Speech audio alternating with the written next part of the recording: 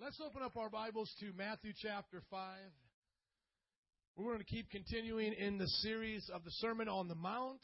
We are learning about Jesus' greatest teachings while he was on earth. The Sermon on the Mount is found in Matthew 5, 6, and 7, and it summarizes all of the great teachings of Jesus Christ. We are going verse by verse through the entire book of Matthew here on Sundays, so all of the past messages are on our website, metropraise.org, as well as John on Fridays. We're going through the entire gospel verse by verse. And I felt the Lord tell me to do that because so often I, as a preacher, or different preachers, will take verses and we'll just preach happy little sermons out of the topics that we enjoy. But I really wanted the church to hear exactly what Jesus said. Everybody say, Jesus' words make the difference. And it's really been challenging, especially for this week, because we're talking about peacemakers. Now, I would never choose that as a subject, okay? But I am now forced to preach it because Jesus talked about being a peacemaker. And so I want y'all to really get into this series, enjoy the series, go back over the past messages, and make sure you share them with your friends. And next week, we are going to be talking about the last one of the Beatitudes. So we're going to be summarizing them all up when it talks about blessed are the persecuted. But just look up here real quick. It says Sermon on the Mount, where Jesus preached his greatest messages. The Beatitudes is Latin for happiness. It's also what the word blessed means. Everybody say blessed. Look at your neighbor, say blessed with a smile. Bless. All right, there you go. Smile. It means to be happy. It means to be given the abundant life. Now, Jesus starts off the Sermon on the Mount with the Beatitudes, the teachings of blessings. Beatitudes are to give you happy attitudes. Okay? John 10:10 says the thief comes only to steal, kill, and destroy. He said, I have come that they may have life and have it to the full. Everybody say the abundant life. You see, God wants us to have an abundant life, a life that is to the full and being filled, overflowing every day, a happy life. And a happy life is not dependent upon the economy. It's not dependent upon traffic. It's not dependent upon how people treat us when we get our cell phone bill and it's messed up and we got to call them. Happiness is on the inside between us and God, our relationship, being in a continual state of revival with Him, and then letting it affect the outside world, letting it affect the places that we are, affecting and infecting those situations, bringing God's joy into the troubles of this life. And that's how we can always have an abundant life. Everybody say blessed. Amen. So let's look at how Jesus taught us we should be blessed. Verse 1, it says, Now when Jesus saw the crowds, he went up on a mountainside and sat down. His disciples came to him, and he began to teach them, saying, Blessed are the poor in spirit, for theirs is the kingdom of heaven. So right there, happy are the people who come poor to God because he makes them rich. The Bible says in the book of Revelations, naked, wretched, blind, miserable, and poor we come, but he clothes us in white, and he gives us gold. That's what it's like to be a Christian. Amen? You are no longer the sinner you used to be. Like I said before, you came po, but you ain't po no mo. Amen? You come now rich. You leave rich in God. And the riches of God are more than just silver and gold. It's the blessings of happiness. Look at Galatians 5:21. When you have time, the fruit of the Spirit, you are rich in love, joy, peace, patience, kindness, goodness, gentleness, faithfulness, and self-control. You are rich. The Bible says the kingdom of God is righteousness, joy, and peace in the Holy Ghost. You are rich in God. Can you say amen? That's how you get happy. Verse 4, Blessed are those who mourn, for they will be comforted. This is not the depression of the world. This is not using Lunesta to go to bed at night. This is coming to God with our sorrows, with our pains, the deepest hurts of our lives. And Jesus says, when you come to Him, you will be comforted. It is a promise. So no matter what you go through in life, whatever troubles or trials you face, in the midst of your broken heart, in the midst of your pain, come to Jesus, and the peace that passes your understanding will guard your heart and your mind. Amen? The Bible says, then you will have fullness of joy in the presence of the Lord, and at His right hand will be pleasures forevermore. Can you say happy? That's how we get happy when we're sad. That's what the Bible says. Verse 5, Blessed are the meek, for they will inherit the earth. Not the weak, but the meek. Having strength under control. Knowing your identity, who you are. Knowing your position, where God has placed you in life. And knowing your function. God says that is true meekness. Philippians 2 said God became flesh and lived among us as man. He knew He was God, but He humbled Himself as a man. Because He did that, died on the cross, the Bible says He was given a name that is above every name. And at the name of, what's His name? Come on, you all got to say, at the name of Jesus, every knee shall bow and tongue confess to the glory of God the Father, that He's Lord. Amen? That is how you and I should live, knowing who we are, knowing the position that God has placed us in, knowing our functions. And all of these messages are on the website, by the way. But keep going. That will make you happy. Verse 6, blessed are those who hunger and thirst for righteousness, for they will be filled. Amen? Everybody here today can be filled with righteousness. You might say, Pastor, but I cuss. Okay, well, get hungry for a clean mouth and God will change you. You might say, well, Pastor, I struggle with pornography. Get hungry for purity and God will fill you. If you begin to search after God and His righteousness, the Bible says you will be filled. Why? Because in Christ Jesus, you are the righteousness of God. Amen? He has clothed you with righteousness. Righteousness, the Bible says, has been imputed to you. That means it was never yours. You could never get it. But when you got saved, Jesus Christ and His blood washed you clean and says, now you're righteous. And when you need me to make you more righteous, when you're struggling, call on me and you will be filled. Amen? That's a good thing. That'll get me happy. Does that get you happy? That we're righteous? We don't have to bow down 6 times towards Mecca and then do all this baloney. We just hunger for Him and He'll fill us. Thank you, Lord. Blessed are the merciful, for they will be shown mercy. We talked about being merciful to our enemies, to those that despitefully use us, to those that hurt us. And when we are merciful to them, God says we receive mercy back. On the day of judgment, we are going to receive the amount of mercy we've given to others. That's why you should always forgive. Walk in forgiveness. That is going to make you happy. Somebody say merciful. Amen. Then moving on to verse 8 says, blessed are the pure in heart, for they will see God. How many are seeing God today? How many are seeing God move? Why? Because He comes to the pure in heart. We learned in Psalms 24, who shall stand in His holy place, who will be on the hill of the Lord? He that has clean hands, a pure heart, who has not lifted up his soul to idols, nor sworn deceitfully, he shall receive blessing from the Lord. This is the generation who seek your face, O God of Jacob. How many God seekers do we have in the place? Amen. The Bible says, blessed are, happy are, prosperous, successful are those who are pure in heart. Amen. They don't cheat on their taxes. They don't cheat on their job. You know, I know that's tempting around tax time. You know, they don't lie. They don't do things that are against God's word. In the integrity of their heart, they are honest before God and man, and they see God. Are you seeing God today? Are you seeing God today? Are you seeing God? Amen. That's what makes me happy. And here we are, verse 9 to today. Blessed are the peacemakers, for they will be called sons of God. Everybody say peacemakers.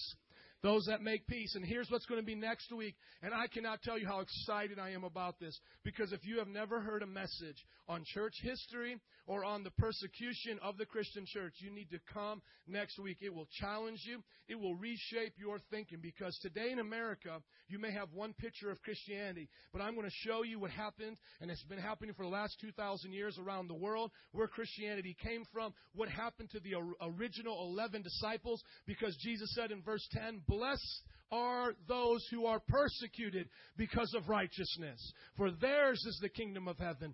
Blessed are you when people insult you, persecute you, and falsely say all kinds of evil against you because of me. Rejoice and be glad, because great is your reward in heaven. For in the same way they persecuted the prophets who were before you. You see, right there, that is the toughest one, but the Bible spends the most time on it because He loves those who stand up for His name, even under suffering.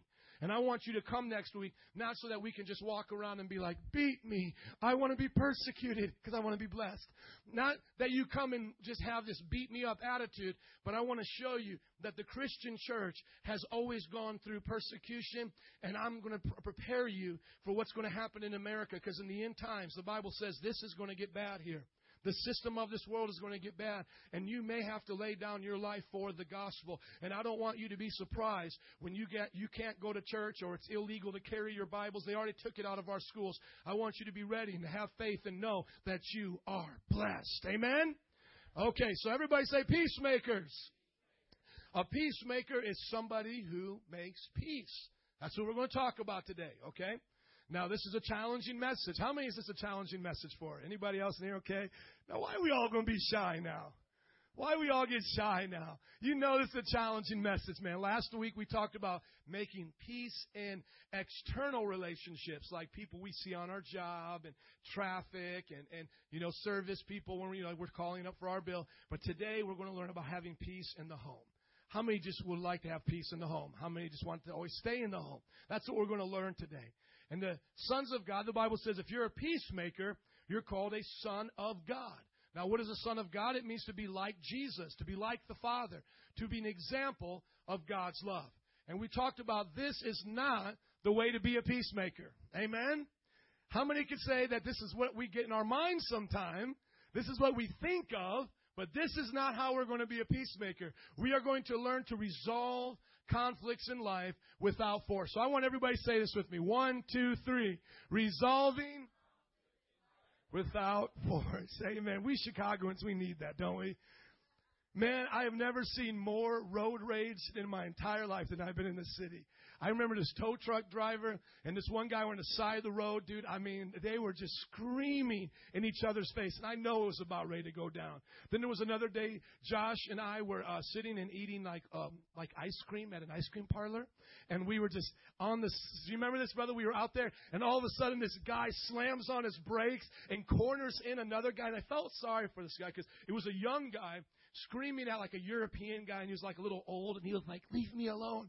But this other guy like blocked him off. He was like, now what's up? Now what's up? And remember that was a little scary? Yeah. Y'all like, this is normal. That's not normal, okay, guys? That's crazy. I'm watching this guy block traffic and call out this old man, and we were like, what do we do? So what we're looking for is to resolve conflict without force, without violence. Amen? And last week we talked about external relationships. Now let's talk about internal relationships. And just so you can know the difference. There's always going to be things in everyday life that cause stress, okay? Jesus said, no, in this world you will have trouble, but be of good cheer because I've overcome the world, okay? So even though there's going to be long lines, even though there's going to be traffic jams, even there's going to be things in life, we need to learn to deal with them. There's going to be people on our job that we don't always like. But here's what we're going to talk about today. We're going to talk about relationships like at church and relationships with your family and marriage. That's not a happy woman right there. Amen? And how many people know if mama's not happy, nobody's happy? All right? So all the men here, we got to keep mama happy. All the kids, we got to keep mama happy. Okay? Because we don't want that. Now, I want you to open up your Bibles with me today to our first scripture, Ephesians 5:22. I want us to see how can we have peace in our home? How can we have peace in our close relationships with our church, with our brothers, our sisters, cousins, those around us? How can we be known as sons of God? If you have a gossip in your circle of friends, everybody knows that person's a gossip. Hope it's not you. If you have a angry person in your family, somebody that loses their temper a lot, everybody knows. Don't mess with Uncle Bob. At the family reunion, don't mess with Uncle Bob. He'll get mad. Well, the Bible is teaching us that happy are the peacemakers. Why? Because they're called sons of God. You see, your reputation among your family, among this church, those that are closest to you, internal relationships should be that you're a daughter of God, that you're a son of God, that we should say of each other, man, Joey, man, he's an awesome child of God. Why? Because he's a peacemaker. He's easy to get along with. He's not easily angered. He works out his conflict without force. And that is what Jesus says makes us happy. And then Joey is called a son of God. Now, I cannot think of an honor to be given higher than being called a son of God. Can anybody think of something higher to be called than a son of God? I cannot. Jesus himself went by that title, Son of God. And so when you and I are being called a son of God, we are literally being called brothers and sisters of Christ, like our Savior Jesus. Now, today in America, Christian has lost its meaning. But you know what the word Christian was derived from in the ancient church, in the book of Acts, in the city of Antioch? They were called Christians because they were like Christ. Nobody walked around saying, I'm a Christian, I'm a Christian. No, other people watched them and saw that how they treated each other and saw how the church took care of the poor. And they said, oh, those guys, they're little Christ. They're little Christ juniors. You know, like a little Joe Jr., a little junior. They said, oh, those are little Jesus Juniors. Those are Christians. You see, those are sons and daughters of God. Are you with me in Ephesians?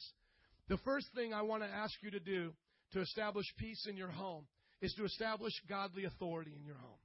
You see, for there to be peace, there has to be structure. Now, we are all created equal by God, male and female, all nationalities, all cultures. There's only one race, the human race, amen? And then all the cultures within the human race. So we are all created equal. But for peace, God has established order. He has allowed there to be governments. And I'm glad for governments that there's not anarchy today. I'm glad that there's order on the highways because they put, street signs in and they put the yellow lines down because otherwise people will be driving up on the sidewalks. So there has to be order. Everybody say order.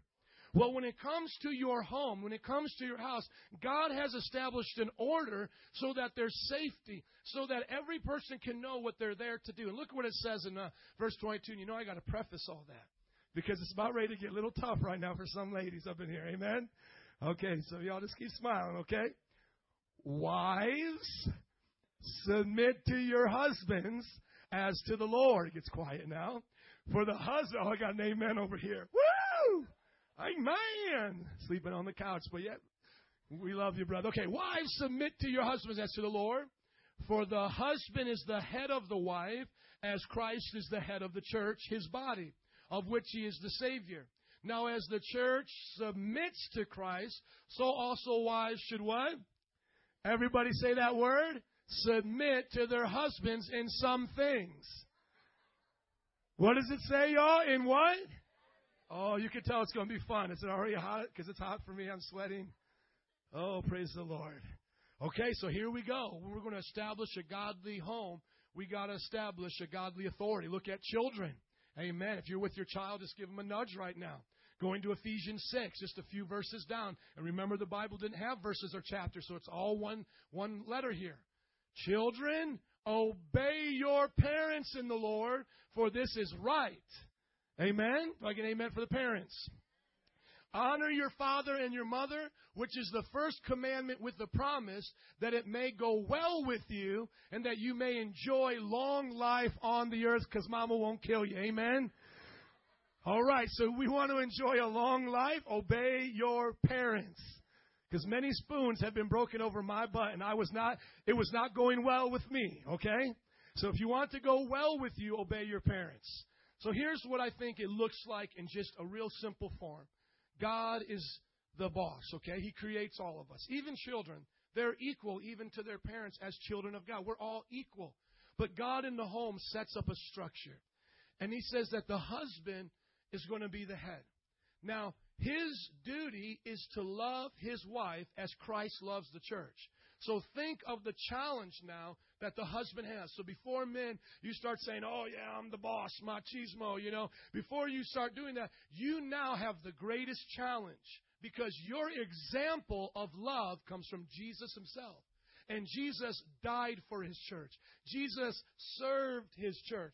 So now God has placed you as the head. You are to be like Christ. So what does that mean? You have to unconditionally love your wife, unconditionally love your family, and serve them, and help them, and protect them, and be a man of integrity for them. Amen? Then the Bible says that the wife will then willingly submit to that husband now as she submits to Christ. So watch how this works. The number one thing that a woman needs is her love tank to be filled through love and emotions. Love, that warmth, that security. But what does the man need? Respect, honor, and it complements each other. So now the woman, the wife, you are to look to your husband with respect and honor and build him up and make him feel like $1 million like my wife always does. Amen. It's my little boopster boo. After service, she'll be like, you're the best pastor. I love you. And I'm like, thank you. Tell me again. And then she'll say it all over. Oh, you preach so good. You're my preacher man. And that's what men need. Men need to be built up. Now, when we do this right, there's peace. You see, when the man is serving his wife, when the man is laying down his life for his wife and family, the wife and family then are willingly serving the husband. And the reason why I believe God set this up is because if you look at husband and wife each having an equal vote, that's 50-50. You would never solve anything. You see, and that's why God had to say there was one person that was going to make that final decision.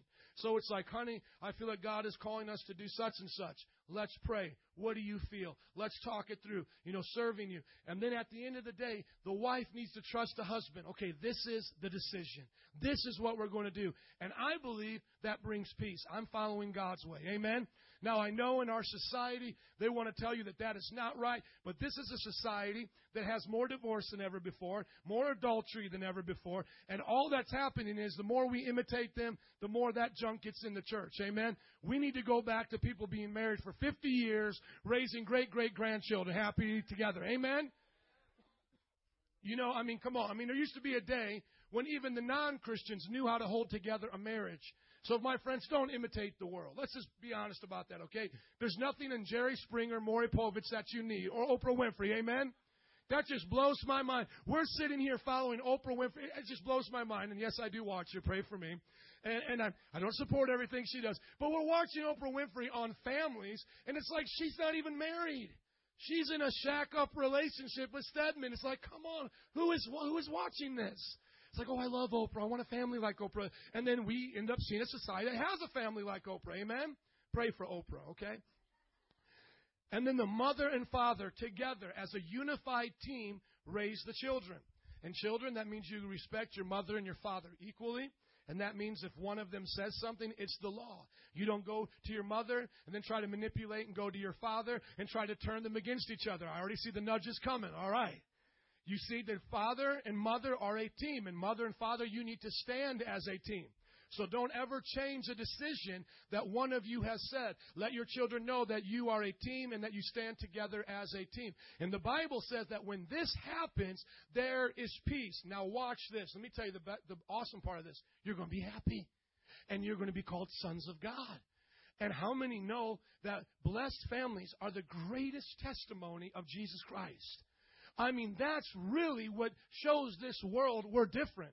I remember going to Bible college at 18 years old, having pretty much just brought up as an only child, so I never really knew much about families. And as I began to go to my friends' houses, I began to see, I could do drugs at some houses, drink at other houses. Some houses where, the father was cheating. And so when I went to Bible college, I had to learn what type of family I was going to have. And I remember when my pastor, Brother Anthony, brought me over to his house, and I saw a happy home with four and five children, and I saw them respecting their parents. And at every day they had a dinner time, and after the dinner time they read Scripture together. And you would actually think that maybe this won't last, and maybe it was just happen for a little bit. No, they had done it successfully for 15 years, and now they've done it for practically 20 years.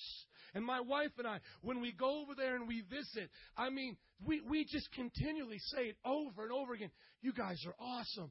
These are sons of God. Your children are children of God. And my friends, that should not just be for pastors or for certain people. That should be all of us. Amen? Now, he'll tell you he's wore out that belt. Amen? He'll tell you that there's been some discussions with him and his wife to the wee hours of the morning, okay? And that there hasn't always been, just this perfect family. But they've done it God's way, and there's always been peace. Why? Because they make peace. You see, if you don't make peace, trouble will make you.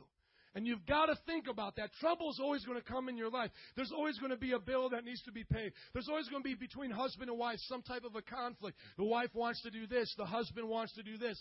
But you see, trouble can take over and make your life miserable. But if you follow God's principle, you can make peace. Amen? In Jesus' name. And I want to encourage you here today, even if right now your house is out of order, because if it's not like this, it's out of order. Listen, God can help you right now to start making peace. Amen? And if it's got to start with a single mother or a single father, then let it start with you. Amen? And if you're ever going to get remarried, do it God's way. Don't marry the same person over and over and over again. Learn to marry the right person. Amen? And then children, maybe today some of you, like your parents, don't come here. I'll tell you the greatest testimony. And I got to slow down for you because I got to tell you this. A lot of you right now, you're asking your parents to come to church. And you're saying, man, come to church with me. I'm telling you, the greatest thing that will bring your parents to church is you respecting them. You obeying them. You doing well in school will totally change the way your parents look at church. Because right now they could just see, oh, wow, they go to church because they go on trips and they go to people's homes and they eat food. But all of a sudden when your mom asks you to clean your room, you clean the room and without an argument, and she's like, what got into him? You know? Like, what is this? And all of a sudden she sees you pulling up your grades. She sees that you're getting along in school. I guarantee you, your parents will see God's testimony in your life, and they'll call you a child of God. That will draw them here quicker than anything else. Can I hear everybody say amen? That's what we need, is families that are blessed. Now turn with me to Titus chapter 2. Because in the home, we need to be accountable to what God is telling us. We, as the body of Christ, are literally that. We are a part of a body. The hand is a part of the arm. The foot is a part of the leg. You and your family are a part of this church. That means that husbands should be accountable to other husbands. Amen? Oh, come on. Men need to be accountable to other men. All the men say amen. Mothers should be accountable to other mothers. Amen? And children should be accountable to other godly children. Can you say amen? You see, God has asked us to do this together. Now, it's not codependent on one another, meaning I'm going to live for God and my wife and our house is going to serve the Lord whether anybody else does. Amen. Joshua said, as for me and my house, we serve the Lord. Y'all choose what you're going to do. So we can't make excuses and say, well, I'm not going to serve God because so-and-so doesn't serve God or they're not nice to me. No. We're going to do it independently of each other in that sense. It's all between us and my family. It's got to start with you guys. But then now watch. Where we do become interdependent, not codependent, is where we begin to rely upon one another for help, for encouragement. Because men don't have to go through life being men by themselves. And that's one of the toughest things that I see, men, is all the men look up at me. Come on, men. It's tough being a man. Because we have a lot riding on us. We have a lot of people looking to us. And guess what? We can bear each other's burdens. We can come to each other with the understanding that we both here need God. And I want to tell you, as your pastor, I need other men. I need you to keep me accountable. Because it's not always easy for me to get up and go to work and to get up and to be a holy man of God. Sometimes I am tempted. Sometimes I am weak in my flesh. And that's why there has to be godly men around me to pray for me and to encourage me. Amen? And it goes down to each person in the family that God has intended us to have pastors and elders to be over our families. I thank God today that Brother Anthony is over my family. I thank God that my parents, who are also Christian parents, are over my family. Nancy will tell you that when we went to visit Brother Anthony in New Orleans, who's my pastor, has been for 12 years, that we were taking our vacation there. And he pulled her aside when I wasn't there and said, how's the marriage going? And I mean, really, how's it going? You see, I appreciate that. He wasn't going behind my back. He was just making sure my wife was taken care of. He wanted to make sure that his spiritual son was taking care of his spiritual daughter. Are you guys listening? And that's a good thing. It's a good thing that men ask other men and their wives, is your marriage good? And I'm not talking about doing it publicly. We're not talking about doing it with pride. The Bible says you only are going to have a few fathers, a few mentors in your life. So it's not everybody. It's not you going up to everybody, hey, how do you think my marriage is? How do you think my marriage is? No, it's finding godly people that you respect and honor. And you're saying, hey, I see something good in their life. I want them to pray for me. I want to confess to them when I feel weak. And I need their help. Amen? Come on, can you say amen? It sounds a little off, but it's really biblical. It sounds different to our American mind, but it makes so much sense. Look at Titus 2. You must teach what is in accord with sound doctrine. This is what Paul taught Titus to do. Teach the older men to be temperate, worthy of respect, self-control, sound in faith and love and endurance. So right here, Paul is telling Titus, you're a pastor of a church. Titus is in Crete. He's in the city of Crete. And Paul is saying, here's what you teach the older men to do. So all of the older men, and older men according to the Bible would be 30 plus. So an older man, here you are. You must be temperate, worthy of respect, self-controlled, sound in faith, in love, and endurance. We should remind each other of that. There's nothing wrong with you asking me, hey, Joe, is everything under control? Are you doing good? That's a good question to ask me. You would be surprised right now what's happening among middle-aged men. Suicide is going up right now in America. The 40-plus, the baby boomers, are committing suicide more than they ever have before, and men are on the rise. And why? Because men, they build their lives. They build their house of sand, and it begins to fall apart. They get out of control, and they feel that no one's there for them, and that they have all this stress and pressure. It should never get to that point for us as Christians. We should always be around each other. Hey, if a brother's lost a job, we should go up to him. Hey, brother, are you in control? Is God helping you? Are you still sound in love? Or do you need to sit down and pray? Let's go through this together, man. Let's meet every morning until you start to get back on your feet. Amen. Well, that's a true Christian for the older men. Amen. Oh, I just need some amens today. Is that okay? Can you all help me with amens? I'm like in an amen-y mood. Sometimes I get in those amen moods. Okay. Verse 3. Likewise, teach the older women to be reverent in the way they live, not to be slanderers or addicted to much wine, but teach what is good. So older women would be 30 plus. Here's what it is. Here's what the Bible is teaching you to do. It says be reverent in the way you live. That means not to dress provocative. That means not to be unholy. Be reverent. Be respectable. Let women respect you. Let not them see you competing for their husband, trying to take their boyfriend. It says be reverent. And it says don't be a slanderer. So don't be a gossip. Don't go around talking about other women. One of the things that we do as Christians is so much of the devil is we see people's problems and gossip instead of see people's problems and pray. You understand? We're supposed to be praying. So women, if you have that insight and that spiritual gift to see others' problems, pray for them. And the Bible says don't be addicted to wine. Teach what's good. Now look what it keeps doing. Going down now to younger women. It says when they train the younger women to love their husbands and children. So the older women are to teach who? The younger women. And how are younger women to be? That's 30 and under. Love their husbands and children. Teach the younger women to be self-controlled, pure, to be busy at home, to be kind, subject to their husbands, so that no one will malign the word of God. So you know what the Bible is saying? When we get this in order, people can't speak bad about us. Do you know when people call us hypocrites, it's because we don't follow this? Hello? I want you to think about that. What's the number one problem that people have with churches right now? They're hypocrites. And what makes a person a hypocrite? Why? Because they're a slanderer. They go out behind people's back. They start cliques. They mistreat people. The Bible says if you do these things, God's word will be glorified and you'll be called sons of God instead of be calling hypocrites. And let's keep going. Similarly, encourage the young men to be self-controlled. And everything, set them an example by doing what is good. So what does the Bible say? That we're to take our young men and we're to set them as examples. Because they're going to be men one day, leaders of their home. So we are to teach them how to be an example. So all the young men here, be an example right here of what it is good. You represent Metro Praise in this church and the name of Christ at your school.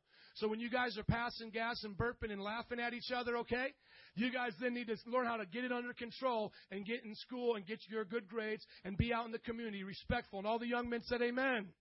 Amen. Now look what it says in your teaching. He's now saying to Titus the pastor. So you're saying, okay, what about pastors? Here we go. In your teaching, show integrity, seriousness, soundness of speech, that they cannot be condemned, so that those who oppose you may be ashamed because they have nothing bad to say about us. Has your pastor done these things? Amen. Have I given you some soundness of speech? Have I been serious about the things of God when it's time to be serious? Have I done a good job? Amen. Now it says, verse 15, these things are the things you should teach. Encourage and rebuke with all authority. Do not let anybody despise you. So in our church, we have set this up so that everybody here can learn to do their part.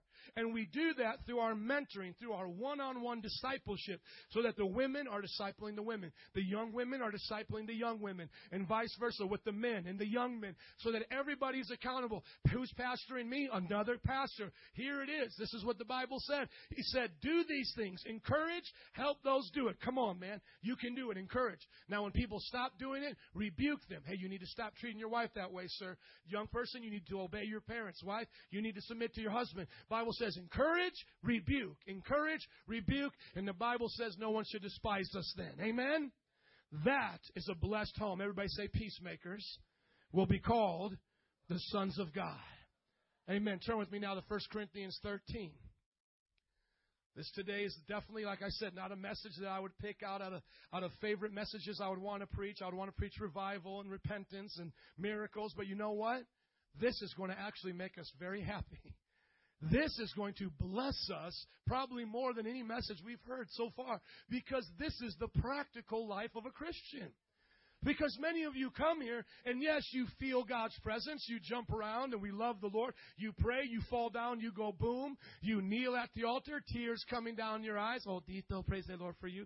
And then you go home, and it's all in shambles. Everything's out of order. Kids hanging off the rafters. Man coming in out the house. Older kids out of control. You yourself in a shacking relationship. Husband doesn't know how to treat the wife, vice versa. And all of a sudden we are like, what do we do? Well, that's where Christianity really starts. This is what you do. You come home, set the thing in order, get it right, start obeying the Lord, and get everybody else right. Amen? And if they don't want to get right, kick them out, okay? And if they're too young to kick out, just put them in their room and not feed them for a while. I'm kidding, but I'm kind of serious. I'm kidding, though. Oh, that's funny. Parents loving that one. I don't know, how long could you not feed them for and not get in trouble? I got the young guys, don't do that. Amen. Look at 1 Corinthians 13:4.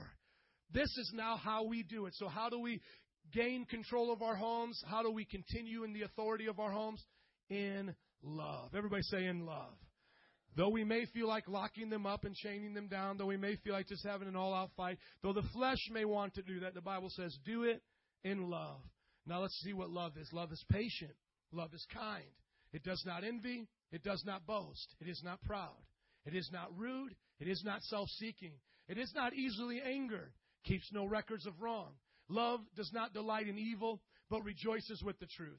It always protects, always trusts, always hopes, always perseveres. Love never fails. Can everybody say that with me? Love never fails. Can you say it one more time with me, please? Love never fails. That's the key. I got to love my wife. If she makes a mistake, I've got to forgive her, not be easily angered, and keep no record of that wrong. Amen?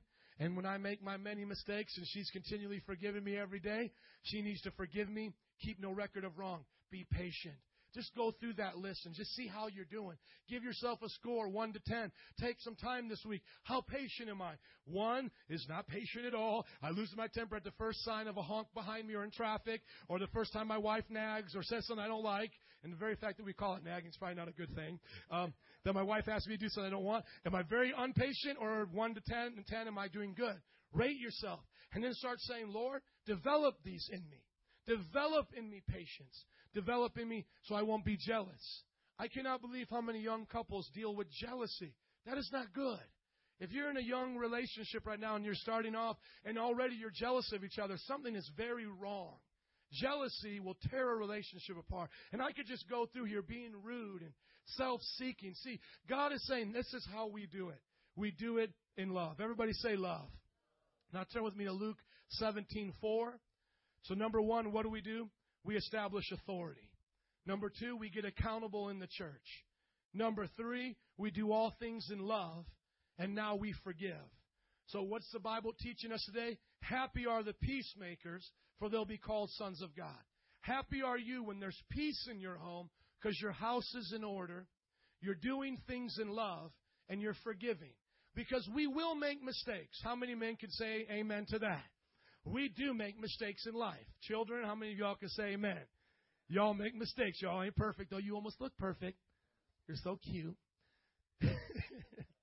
I love you guys. These are my young men right here. They're powerful for the Lord. Dios amigos, right? Men of God. Now, guess what? When these little guys mess up, and I had one of these guys that's a little bit older take our van out for a ride and wreck the van. Jesus, help us. It's like I felt like I was all of a sudden raising teenagers. I don't know how this happens as a youth pastor. He's driving our van. It's an accident. It can happen to anybody. Our van comes back, damage to the headlight. That's why if you see the hood kind of popping up a little bit, we have to thank one of our young adults who did have his license. But you know what we do? We always forgive.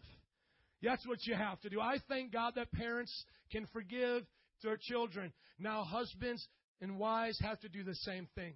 And in our relationships with our church, everybody forgive. Say forgive. Forgive. Verse 4 says, if he sins against you 7 times in a day and 7 times comes back to you and says, I repent, forgive him. Now, what are we talking about? Internal relationships. If your husband really does not care about you and is intentionally hurting you, you need to seek counseling and get some godly authority in your life to help him know what a man is. But we're not talking about intentional hurts today. We're talking about when we as Christians are in the home and we're trying to do good, but we make mistakes and we hurt each other. The Bible says, just keep forgiving one another. Do you know when I got married, my wife and I, that was the first thing that we had to learn. Is that, you know what? We got to forgive each other. If I wake up in the morning and I like my toothbrush in this little thing right by the sink and it's moved over here and put on the toilet or something, and I'm like, no, not if she would do that, but I'm just trying to think of something. I can't even remember all the little things. But there's, the bed. Okay, the bed. I can just see it right now. Listen, before we got our king-size bed, we shared a queen-size bed, okay? And my wife likes to sleep diagonal, okay? And so I tried to divvy up the bed according to weight, and I am 2/3 my wife's size. So shouldn't it make sense that I get 2/3 of the bed? Not a half. Why do I split half and half? I'm so big. She should get 1/3, okay? So we tried that, and it didn't work. Okay, now guess what? Every day, and literally every day, it's spread out, puts her hand over my face, go diagonal, and then my arm go over her face, and that was how we slept, okay? And seriously, almost to the point where I feel bad for sharing this, because now you're going to really know our business, but it would always be like every night, like a little like we start hitting each other, and then like I'm getting pinched, and like it would be like this little brawl for like 5 minutes, and then like we like fall asleep. Like, okay. But you know what? We see you guys are going to know too much now. Be nice with that information. You know what? We had to forgive each other every day. She had to forgive me, and literally, I know a few times I clocked her right in the face. And it was by accident. But it's just like, and I just wake up to her screaming and punching me. But she forgave me. Now we have a king-size bed. And it's like, honey, come on over. And so you got to forgive. And as jovial as that is, I mean, there were some serious discussions in our relationship. And most of them, honestly, I can't even remember. You know why? Because we forgive. And with our children, we need to do the same thing. Now, I want you to put this all together here today. Here are just some helpful hints. Now, this is given out of a book called The Total Man, and it's to help men get along in marriage. I recommend the 5 love languages for marriages, also The Total Man, also Personality Plus for relationships, for those that are in relationships. Those that are parenting and need classes on that, come see me because we haven't parented yet, and I don't have any books on that. But I'm sure they're out there. Maybe a Josh McDowell book. Somebody has a good book out there for that. But these are parenting marriage books, and these principles can be applied to you in any relationship. So I think you can put them as a children to your parents. Watch these principles right here. Here's some principles. Number 1, if you ever get into an argument, try to find a time to fully work it out. Okay? So if a problem ever comes in your family, husband and wife, parents and children, make time to work it out. The grocery store is not the time to work it out. Amen? Okay? It's not the right time at church. And I know sometimes the devil tries to get us on the way to church. That is not the time. What we want to do is, if it involves our kids, what I recommend is having a time and a place where they are familiar with. If it's always like pick a place like the couch, and always get a familiar place with them so they can know, parents, that when they sit down here at this time, it's discipline time, okay? With husband and wife, find an appropriate place where both of you feel comfortable, where the kids are not going to hear, and you can discuss this appropriately. So this is some help I'm going to give you now and what to do to make peace if there's a conflict. So this is rule number 1. Establish a time and get together and make sure that you have enough time to fully work it out. Number 2, which is pretty obvious, never get physical, okay? Don't start beating. If you're trying to work out the problem with your child and you're beating while you're explaining, I'm going to help you right here. It's not going to go as well with them, okay? So if you're like, don't do that ever again, you know, all they're hearing is the okay? So have a real rational discussion first, like, I love you. You're never to hit your sister again. Now go in the bathroom, pull down your pants because you're getting 3, okay? That's okay if it's got to go like that. But let's learn, and I learned this from Brother Anthony and his wife, there's got to be that time of rational discussion. Once children are old enough to understand, sit down and do that. And definitely between husband and wife, never get physical. Never get physical. Amen? Now, never use I statements. Instead, use you statements. This will really help some of you out. This will help my wife and I out. When you're in an argument, it's always really easy to say, you did this to me. You always do this. It's so easy to start saying you statements. But to be a peacemaker, try to use I statements. So, for example, like going back to the bed situation with my wife, I can say, you always, like when I wake up the next morning with a crack in my back and my face is busted up, I could say, honey, you always do that to me. You sleep on this side of the bed, and you make my night a hard night. I could say that, but you know what that is? That is not making peace. That's going to make war, okay? That's going to make some more. And y'all who are married know the triggers of what to do to start war, okay? But watch how differently this sounds. Honey, I feel like I'm not getting good sleep. See, I put it on me now. Instead of making a you statement, I make an I statement. I feel that when you go to the side, I get uncomfortable. I'm not sleeping well at night. Can you do something for me? You see, what it does is now it puts the problem in my boat, because when I try to say it's your problem, what I'm doing now is I'm shifting the blame, and I'm automatically saying that you're wrong, I'm right, now you change. Where if you start with an I statement, it's able to be more peaceable, because maybe it is my fault equally as it is the other person's fault. Are you all getting this? And so starting with an I statement, it diffuses the person feeling that they're going to be attacked now. And so when you start by saying an I statement, you're talking about your feelings, and a person who really loves you should be able to hear your feelings. Like, I'm feeling I'm not getting good sleep. Then she can be like, oh, honey, I'm sorry. Did I do that? You know? I could say, yeah. And then she'd say, I'm sorry, I won't do that again. Instead of her saying, well, you do this back to me. You understand? You guys get the point about you statements, because once they start going, it's you do this, you do that, and it goes back and forth. Try to use I statements. Here's another one. Try to see the other person's point of view. Now, this is always very hard for me, okay? I don't see other people's point of view very well. But what we should do as peacemakers is when we're in a conflict, we should be able to take that time to sit down and work out a problem and say, how does the other person feel? How many have ever done that in life? Let me just give you the award for being the greatest person that I know, because I don't do that very well. The moment I am mad, I am telling you why I'm mad. I'm telling you what brought me to this point, what I've been thinking about all day long, and you're going to hear how I feel. I struggle with that. But I'll tell you what, in marriage, I've been learning that when I'm getting into that argument, let's say about the bed, I need to now say, how does my wife feel? Why is my wife needing to sleep kitty corner? Maybe she feels that she has to do. And I'll be honest with you. Why does my wife do that? Because no matter where she is in the bed and she's sleeping, she always wants a part of her body to touch me. Aww. You see? And so if she's like getting like this, she'll keep reaching out that foot until she finds me. And I'm like rolling over to the side of the bed, going more over here. And all of a sudden, like, her little foot will just find me. It's like, dink. Oh, she's safe now. Her little toe is touching my leg. She can go to bed now. You see? But see, if I don't stop and figure out how she feels, it's all about me, and I'm putting blame on her. I never stopped and thought about that's a good one. Watch your tone. How many could work on that one right there? If you're in an argument with your kids, before you start screaming, parents, try to watch your tone. Definitely husband and wife, talk to each other in a different tone than this. Because once it gets to here, it's pretty bad. You know what I'm saying? Oh, Lord, help me. Man, it was so funny. My wife has gotten some discussions with my parents.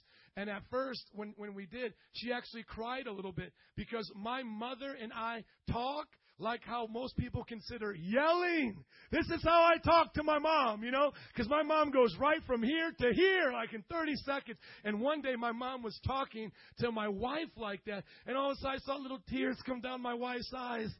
I was like, don't let my mom do that to you. Fight back. No, I'm kidding. I'm kidding, Mom, I'm kidding.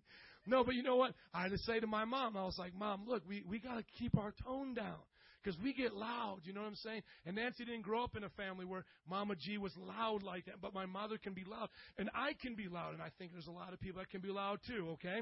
And especially teenagers. When you're talking to an adult, you need to humble yourself and have a respectable tone. And all the parents said amen.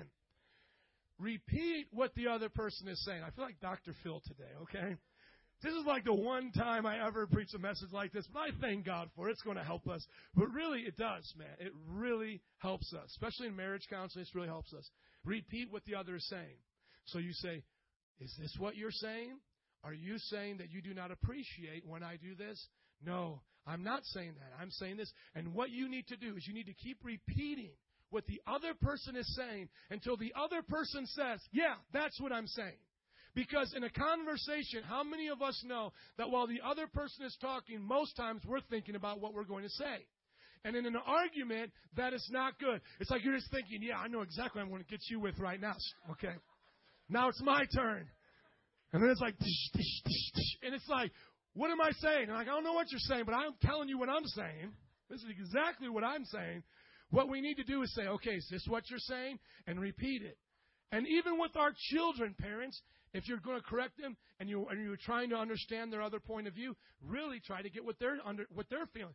Honey, are you saying that you're getting bad grades in school because the kid next to you keeps messing with you? No, I'm saying that blah, blah, blah, blah, blah. Well, are you saying this? No. And then finally, when you can get in an agreement, then you can solve the problem. And you can be like, okay, the reason why you're not getting good grades in school is because you feel tired. And there may be a real reason. Why does he feel tired, okay? He may have to change his diet. And that's really what happens in our relationships. If we can repeat what the other one's saying, we can actually help. Because remember, we're here to make peace. Amen? We're not here to win an argument. We're not here to prove we're smarter than our spouse. Amen? Because women knows who's smartest, right? The women already know. That's the men. No, I'm kidding. I'm kidding. Amen. Verse 7. Look at me. Number 7 from Dr. Phil's list of how to get along. Praise God. Help us, Lord. It says, never use you always or you never. I notice that when we make sweeping statements, it really makes the other person feel bad. So like with Nancy, if I don't like something she cooks that day, and I say, you never cook anything good, how many know I just crushed her spirit? You see, I've forgotten about the time that she cooked the French toast and the eggs for me. I'm forgetting the time that she made homemade pizza and it was wonderful. You see, if I just one day don't like something and I'm in a bad mood and I make that sweeping statement, you never make anything good, I have just crushed my wife. And that's why when we talk to each other, we shouldn't say the word never and always. We should deal with every situation individually. Today, honey, I really was not feeling that food. You see, she can deal with a statement like that. You all with me? Today with your kids, if they misbehave. Child, today, you're messing up today. Instead of saying, you always go out of the church and cause trouble. You always backtalk. You always. Because what you're doing is you're negating all of the positive behavior that they do. And then when someone feels that they can never do good enough, they give up. And when they feel like they can't make a difference and it's always bad and it's never good enough, what is our habit to do? Well, fine. I'm not even going to try then. And that's the way it is in marriages, and that's the way it can be with our family, and especially with the people that are around us as our friends. So this can even apply to your friends. If you get in an argument, just try to pinpoint the situation. Today I feel this. Amen? Never bring up past sins. When we are dealing with the situation, it should be dealt with that day and forgiven. And a new day is a new day. And the Bible says in 1 Corinthians that to hold no records of wrongs.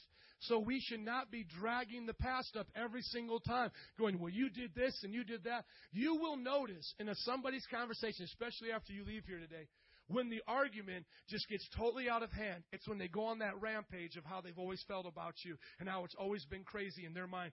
And dude, you can just see somebody, they just click out. Has anybody ever seen somebody just click out? And they're just like, you're like this, and you've always been like this, and you do this, and you've always been like this. And sometimes parents, it's easy to click out like that. I'm telling you, the moment it gets there, there's not going to be peace.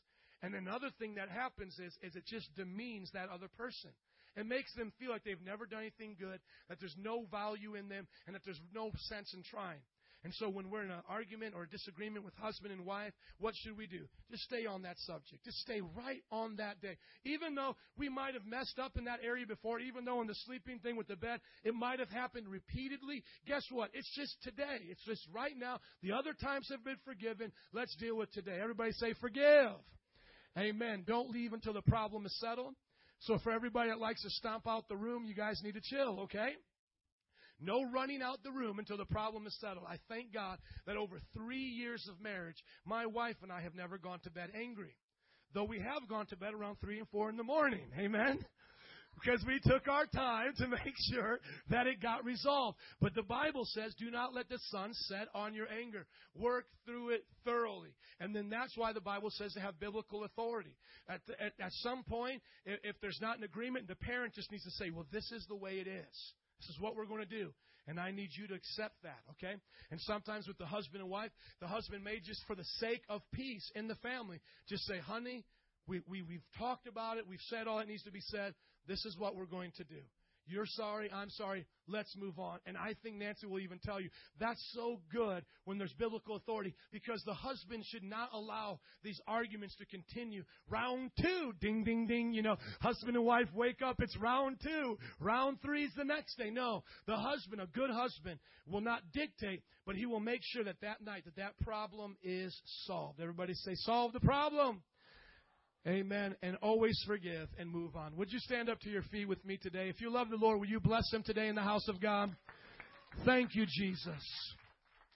Amen. Rachel, would you come up here, please? Today we've learned the simple subject, blessed are the peacemakers, for they will be called the sons of God. Now, like I said before, this may not have been the most radical sermon, but I really believe today it's going to make a difference. Blessed are the peacemakers. Today, you are in relationships that trouble can be made or peace can be made. And so we have a few minutes left here to pray. And I really want us to be honest with our lives now. So would you just bow your head and close your eyes, please, just as a time of reflection now. Jesus, we want to apply this word to our hearts. We want to apply the word, oh God, of making peace. God, there's nothing greater in this earth that we could be called than a son or daughter of yours. So today, God, show us if there's conflict in our life. Right now, with every head bowed and eyes closed, if you came here today and you're not born again, if you're not ready to meet God on Judgment Day, if you're not ready to see Him for eternity, you need to make peace with Him. He needs to become the authority of your life. Jesus will give you a purpose in life worth living for. The Bible says that's called being born again. So we're going to start right now with those that may have came here and you're not in a good relationship with God. You see, Christianity is not a religion. It's not just you show up here on Sunday, punch in your time clock, and say, okay, I'm cool with God now. No, that's religion. You are in a relationship with God. He is your creator. He's known as our Father. And the Bible says He loves you and desires to get to know you. And so today, how is your relationship with Him? And what sin does, the reason why sin is so bad, it's not just God wants us to stop smoking and cussing and doing the bad of life. No, what sin is things that take us from God.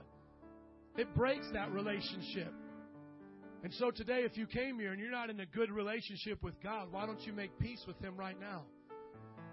Just say, Lord, come into my heart. Forgive me of my sins. I accept you into my life. And let my life start over again right now with you. So if that's you right now, just go ahead and just slip up your hands and just begin to pray. We're not going to embarrass you. You don't have to worry about who's looking around. Hands are going up. Come on, anybody else? Just raise up your hand and say, Jesus, I want to be at peace with you. I want to have a good relationship with you. Come on, don't fight against God. Don't resist. Just give your life to Him right now, just right where you are. Oh, Jesus, if you came here today, maybe you're a backslider or a Christian that's struggling in sin, just raise up your hands right now and say, Lord, deliver me from pornography. Lord, deliver me from anger. Deliver me from things that cause us to have a bad relationship. Come on, Christians, if you know you're struggling today, make peace with God. Just raise up your hands, because before we start praying for peace in your family, you need to be at peace with God. He loves you. He loves you. Just come to Him right now. Accept Him. Ask for forgiveness. Welcome His Spirit into your life. I'm going to give you a few moments. Jesus, Christians, pray. Those that are saved, pray that others will get saved and live saved.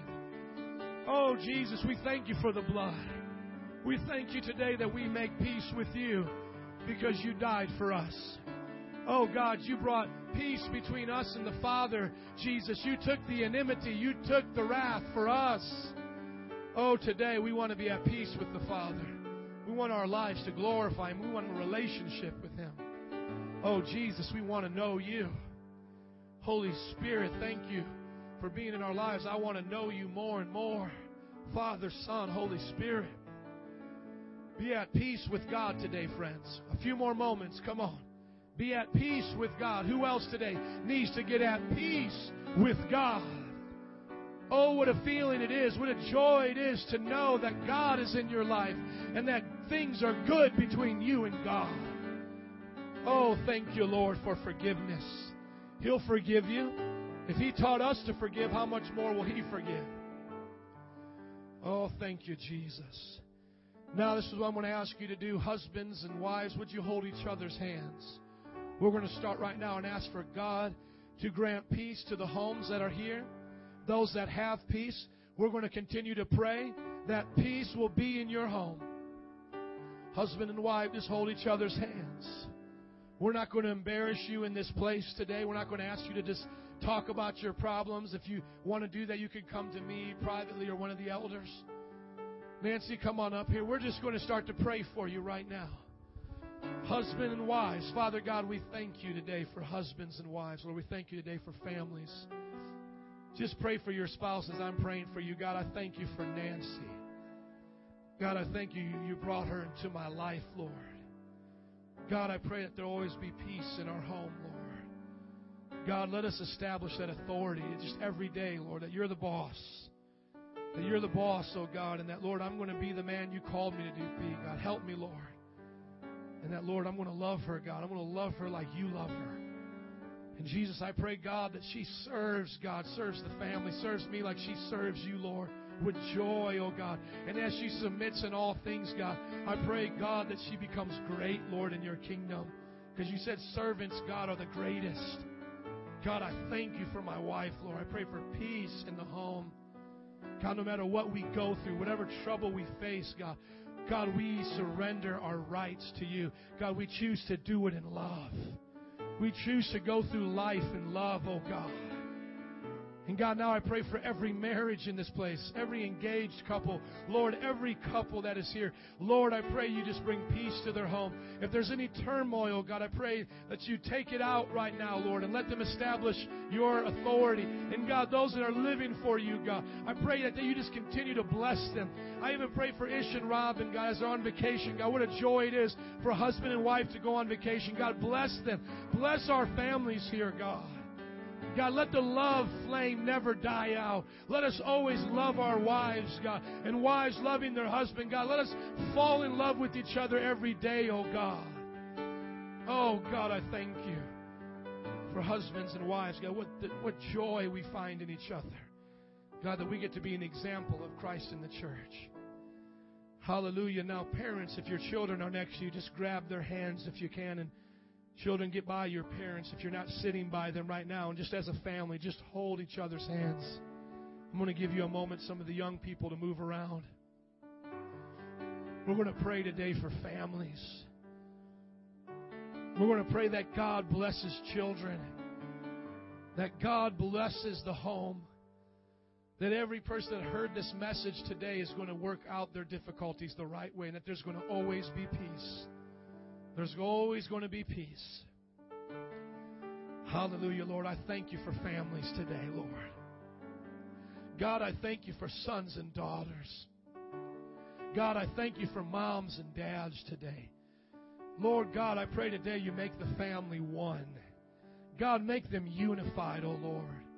God, I pray if there's any attitude, God, any friction, that God, every person will humble themselves and find their position and do what You called them to do, Lord. God, I pray that children will submit to their parents. That, God, parents will look after their children. And that, God, in times of conflict, they'll try to understand each other's point of view. That, God, they'll listen to each other. That, God, they'll be patient and work out their problems in love, Lord. And, God, I pray for our children, God, that they'll be blessed. That they'll grow up strong, God. As I'm praying for your children, just name their names. Lay your hands on them. Just pray for them, parents. Father, I pray that the men grow up to be strong men, oh God. That they become good fathers and good husbands, oh God. That they become, oh God, men of God to this community. Lord, I pray for the young women that they grow up, God, strong and healthy as women of virtue. Proverbs 31 women, God. That they themselves will be successful. That, God, they'll wait until the man of their dreams comes. And God comes in holiness and builds a marriage and a family on your word. That they'll be daughters of Zion. That, God, they'll be women of God of virtue. And that, God, these children, God, will be blessed. And that their children will be blessed. And that, God, a heritage will come even from them, oh God, to the third and fourth generation. That, God, when their grandparents, they're blessed, and they bless their children and their children's children. God, we thank you for peace in the home. Bring peace. Now, would you do me a favor and just span these altars and the gaps, and everybody hold somebody's hand? We're going to pray for peace in our community. Ricky, would you come? I'm going to ask that you would just pray for peace in our city, peace in our neighborhoods, that God would make peace in our schools, that the gangs would make peace with each other, that races and cultures would make peace with each other, knowing there's just one race, that governments would make peace with each other. I know it sounds like a lofty goal to have peace on earth, but isn't that what the angels sang when Jesus came? Peace on earth and mercy to all. He is called the Prince of Peace. Let us ask Him that He will come and bring peace. Let His will be done on earth even as it is in heaven. Just pray for your community. Pray for your neighbors. Come on.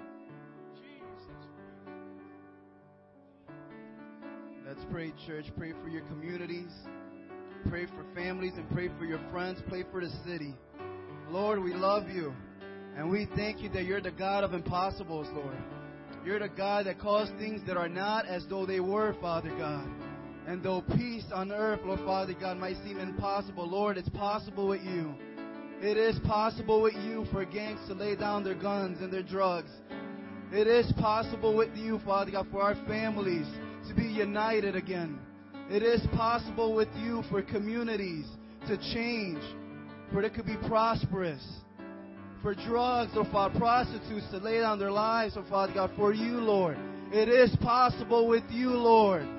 We can't do it. The government can't do it. Police officers can't do it, but you can, Lord. You can bring unity. You can bring peace. You can do it, Father God. You can bring healing, Lord. You can bring it, Father God. So, Lord, we come to you, Father God, for help, because we can't get it nowhere else, Lord. Lord, we come to you for help, for wisdom, for strength, Lord Father God, for wisdom. Help us, Lord. Help us, Father God. Lord, that people will see that we are sons and daughters of God. Lord, that they will see our example and they will follow it, Father God. And that they will see that is good. And I want what they have, Lord. Help us be examples, Father God. Lord Jesus, I pray for this city to taste you. That they will taste you and see that you are good, Father God. Jesus, open your heavens and release your Spirit upon us. Bring unity and bring peace, Father God. Lord, that they will lay down violence, Lord. That they will lay down the drugs. They will lay down the partying, the drunkenness, Father God, that destroys so many lives and families, Lord. Jesus, Lord. Save this city, Father God. We need you, Lord. We need you, Father God. There's no one else that we want, no one else that we need but you, Lord. You are all that we want, Father God. And without you, Lord Jesus, we are lost. We are lost, Father God. I pray that we will come back to you, Lord. That we will come back to you, Father God. Jesus, Lord, have your way in our lives. Have your way in this city, Lord. Send us out, Father God, that we will teach these people, that we will teach this world how to be godly. We will teach them how to live for you, Lord, how to be godly women, how to be godly men. You don't need to party. You don't need to do drugs. You don't need all this stuff to be happy. All we need is you, Lord. You are all that we need. You are all that we need, Father God. We are content with you, Lord. You are more than enough. We are satisfied with you, Lord. Jesus, let the world know of your name. Let the world know, Lord Father God. In Jesus' name, have your way. Lord, every family that was represented here, that their children weren't here or their parents weren't here, God, we just pray they go home today. And that, God, as they walk into that house, God, they speak your word. Peace. Peace to the house, Father God. And as they speak peace, Father God, I pray that the Holy Spirit will move on their behalf. In Jesus' name. If you love the Lord, can you say amen and bless Him today? Hallelujah. We bless you, Lord. Gloria. Thank you, Jesus. Hallelujah. Would you slap your neighbor high five and say peace? God bless you. Thanks for coming today. Enjoy the snacks and fellowship. We'll see you this week. God bless you.